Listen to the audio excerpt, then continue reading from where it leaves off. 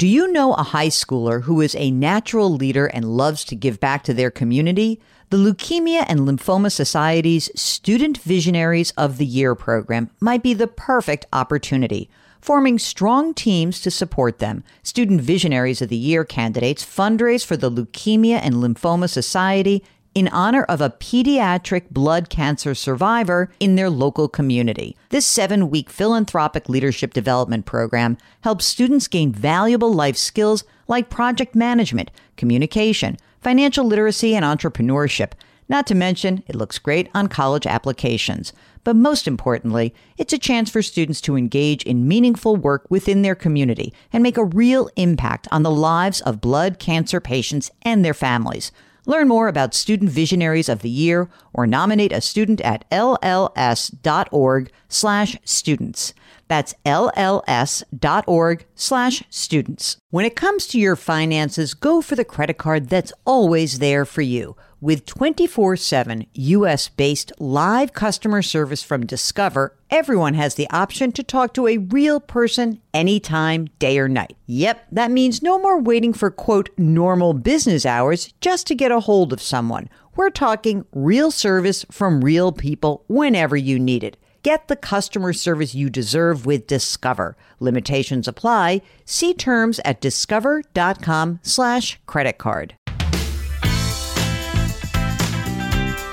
Welcome to the Jill on Money podcast. It is Tuesday, July 20th, and we are back in the saddle answering your questions, but we can only do that if you actually send us your questions. Any financial matter that is on your mind, it's so easy. Send an email, ask Jill at jillonmoney.com. And if you're on the website, jillonmoney.com, all you have to do is click the contact button. Don't forget to tell us whether you're willing to come on the air. Come on, it's so much more fun. That is what Tom did. He's on the line from South Carolina. Hello, Tom. Welcome to the program. What can we do for you, sir? I'm 63 this month, actually, and I'm planning on retiring at the end of this year, and I'll have about a year and a half before moving on to Medicare. And I just wanted to kind of go over the high-level numbers with you and see if you felt like we were in good enough shape to kind of take that plunge. Okay, sure. So give us the breakdown of what's going on. So you're still working right now, Yep. And how much do you earn, Tom? 170. And are you using a retirement account? Yep, we are fully loading up our 401k this year. Okay, so you're doing the 19.5 plus the catch up of 6,500, right? Absolutely. Great. We indicates a partner. Tell me about partner. My wife of 42 years, so she is not working any longer. She is a registered nurse, but she retired a few years ago. Is she entitled to any pension? No, she doesn't have a pension. Most of the retirement funds are actually in with me. She has Roth dollars and an inherited IRA. Okay. On that 170, obviously less than 26, what do you think you really need to live on when it comes to your retirement? I've kind of looked at this pretty closely. I think we need probably 110. And then I do expect that it kind of in these early years, we'll probably lean on that a little bit more for some additional dollars for things like travel, pay myself up front for what I think is going to be less activity later. Okay, got it. And will you be entitled to any pension when you retire? I have a pension of about $8,000 a year. And I got so excited. Do you know why? Because I said $8,000 a month. I said to myself, as soon as you said $8,000 a year, I made that $8,000 a month, and I thought you're golden. All right, $8,000 a year is not exactly it. All right, tell me what your Social Security benefit will be at your full retirement age. At full retirement, I think mine is around 3,000, and Pat's is around 14. Okay, got it. Is there any other income besides what we'll talk about your portfolio in a second, but is there anything else coming in? Is there rental property or anything like that? No, we don't have any of that kind of passive income. Okay. What we have done is try to create a bridge fund to get us from the time that I retire to 70, which is when we expect to take Social Security. All right. And what are the age 70 Social Security numbers? 2,000 for my wife and a little over 4,000 for myself. Okay, that's great. Okay, so now we're getting into it. Here we go. Cash on hand. What do you got? 270,000. Is that part of the bridge? That is part of the bridge. Okay, got it. Any non-retirement investment accounts? We have a multi-year guaranteed annuity, which is going to mature in, I think it's May just before I turn 65. And our plan was that will be about 470,000. That's part of the bridge. And that is, we expected to roll that into a 5-year period, certain SPIA, so that would carry through to age 70. Everyone, Tom just totally showed off and used the term SPIA, which is a single premium immediate. There it is. I lost my eye. There you go. You bailed me out, bro. Okay. Single premium immediate annuity, which means you plunk a big chunk of money in, the insurance company takes it, turns on the spigot and says, okay, for 5 years, we'll pay you this. And all the money will be cashed out in that time. Okay. Is the idea that the cash is basically 63 to 65 and then the annuity is 65 to 70? Yeah, basically, that's right. I expect that the cash will run a little bit longer and will help with paying taxes on Roth conversions that I expect to do over that period of time. Okay. And so let's talk a little bit about the money. First, let's do your wife's money. So she's got an inherited IRA. Is that under the old rules or the new rules? Can she dribble that out or does she have to do it within 10 years? It's old rules. Okay. And how much is left in that? About $50K. How much is in her Roth? Her Roth is about $60K. 60. Okay. And that's it for wife money, right? That's right. Okay.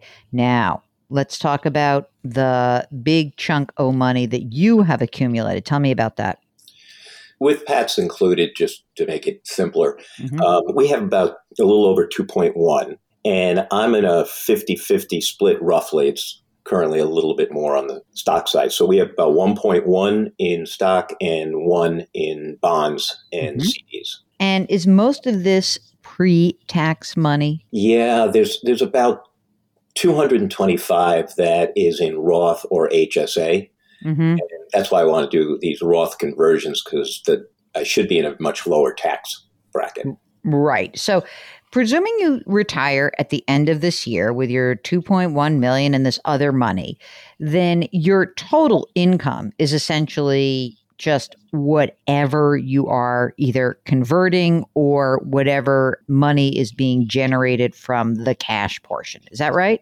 Yes. There's no other hidden thing that I should be worried about, right? There's no other hidden thing. Okay. What's your goal on the conversion? Do you want to stay in the 12% tax bracket or the 22? I wanted to stay in the 12, and I figured if I could do 600,000 over the next, 6.5 years, I would be able to do that. I like that. I think that's a good game plan. What's the tax situation in South Carolina? Pretty good? Yeah, especially when you hit 65. It's a fairly friendly state to retirees. I mean, I think this is a pretty cool plan because you've got the money that's available. You'll convert. I'm just wondering, the annuity that you have accumulated, that is a non-qualified annuity, right? That's correct. Okay, so the money from the 5-year period certain means that from 65 to 70-ish, you will have income. That's exactly right. And the taxes will be spread across that. So it'll be 20% of that annuity per year will be taxable. Yeah, and so you won't be able to actually convert as much. Exactly. So I figured I'd do a large amount next year when it's just pure cash. And then tone that down a little bit. And that's why it takes more years to get to the 600,000. Yeah. And it's not like the worst thing in the world if not every single penny is actually converted. But I think this seems like a very good plan. I really do. For other people listening, I would never say use a chunk of money and pop it into an immediate annuity unless it was already coming from this annuity environment. Because essentially, I'd rather you have the control over that money and not have it tied up. But I see exactly what you're doing. So I think it works in your case. I really do. Are you going to be shopping around for this? I mean, there are a lot more annuity options these days. So I just want to make sure that you know that, especially for immediate annuities, that the competition has gotten better and costs have come down. So don't just necessarily say, I'm with Northwestern. I'm just going to go to Northwestern again. So, you want to shop that around a little bit. I think you're in really good shape. Mark, do you see any problem with this? Oh, yeah. Mark wants to know, how are you getting health insurance from 63 to 65? So Mark, yeah, a big reason for waiting until then is that's that 18-month period when I can get COBRA. At least that's kind of a known amount. And then if I could get into ACA credits, and I really don't know what that'll be like for that 18-month period, perhaps that's a little bit less expensive. But at a minimum, I know I'll have COBRA. How much is COBRA, do you know? Well, with the high deductible plan, it was about $850 a month. Yeah, that's easy. That's an easy deal. I mean, look, there's a way to finagle this because obviously there's a competing force. One is keep your income really low, and then you can actually qualify for Affordable Health Care Act subsidies. But on the other hand, you want to convert money from the traditional to the Roth. So I lean towards do the COBRA. That's not a huge amount of money. I was going to say, it's funny, when you first said I need $110,000 a year, I said to myself, an extra $10,000 till Medicare. So I think that's perfect. And especially if you like your coverage, if you know your doctors are all covered, unless you want to go through the whole rigmarole of changing for 18 months, I think that's a good deal. Tell me about your house. How much is it worth? Worth about $430,000. Is there a mortgage left? No. I didn't think so. So are you claiming the standard deduction or are you itemizing? We're claiming standard. The other thing I'm wondering, just because I know you're in a high tax bracket, but I don't know, maybe I wouldn't even put any more money into my traditional retirement account. Maybe I would just keep beefing up my cash position. Yeah, I was thinking the same thing. This year is going to be a little bit higher than normal. We had some windfalls that occurred. So for this year, it makes some sense because it reduces. It's going to be in a much higher tax bracket. But if I was going forward, I agree with you. I would tend not to do that. Okay, so you're really more in the 24. I think that this year I may end up in 32. What's with your windfall? Tell me. Just some company changes that occurred that I was able to benefit from. So nice. It worked out pretty nicely for the last year. I love it. Hey, I didn't ask you. You got grown kids? Yes, I have two. I have a son and a daughter, both in their 30s, both launched, both doing well. And now I have a granddaughter, my second grandchild. My granddaughter is going to be coming in August. Fantastic. I think you are really thoughtful about it. I applaud you. I think that it works. And I don't see any real, big hole in this. I don't think you're missing anything because of the way you've spoken about this and the way you've been so thoughtful about it. I presume all of your estate documents are done. Am I right? You are right. I sort of would think that you're an engineer, but I'm not sure. What business are you in? Well, I've been in a couple of different industries, but I'm basically an IT person. Of course you are. Is there anything else we can help you with, sir? No, that's really it. And I very much appreciate both of you providing that insight for me. It makes me feel much, much better. Oh, well, I'm glad we can do that. Little peace of mind. So if you need peace of mind like Tom, all you need to do is shoot us a note. It's very easy. Ask Jill at jillonmoney.com, or if you're on our website, if you're on the jillonmoney.com website, because you've signed up for our free weekly newsletter and there you are on the website, just hit the contact button. While you're there, check out our sister podcast. It's called Eye on Money. Isn't that easy? Jill on Money, Eye on Money. I'm a CBS person. I get it, the CBS Eye. Just connecting the dots for you. I know you know that. If you would not mind, leave us a rating or review if you like this show, and let us know if there's some topic that you would really like us to cover, because we want to hear from you to do that. All right. We like to remind you to put your hands metaphorically on someone's back. In other words, do something nice for someone else today. Our mantra here at the program is grit, growth, grace. Thank you for listening, and we'll talk to you tomorrow.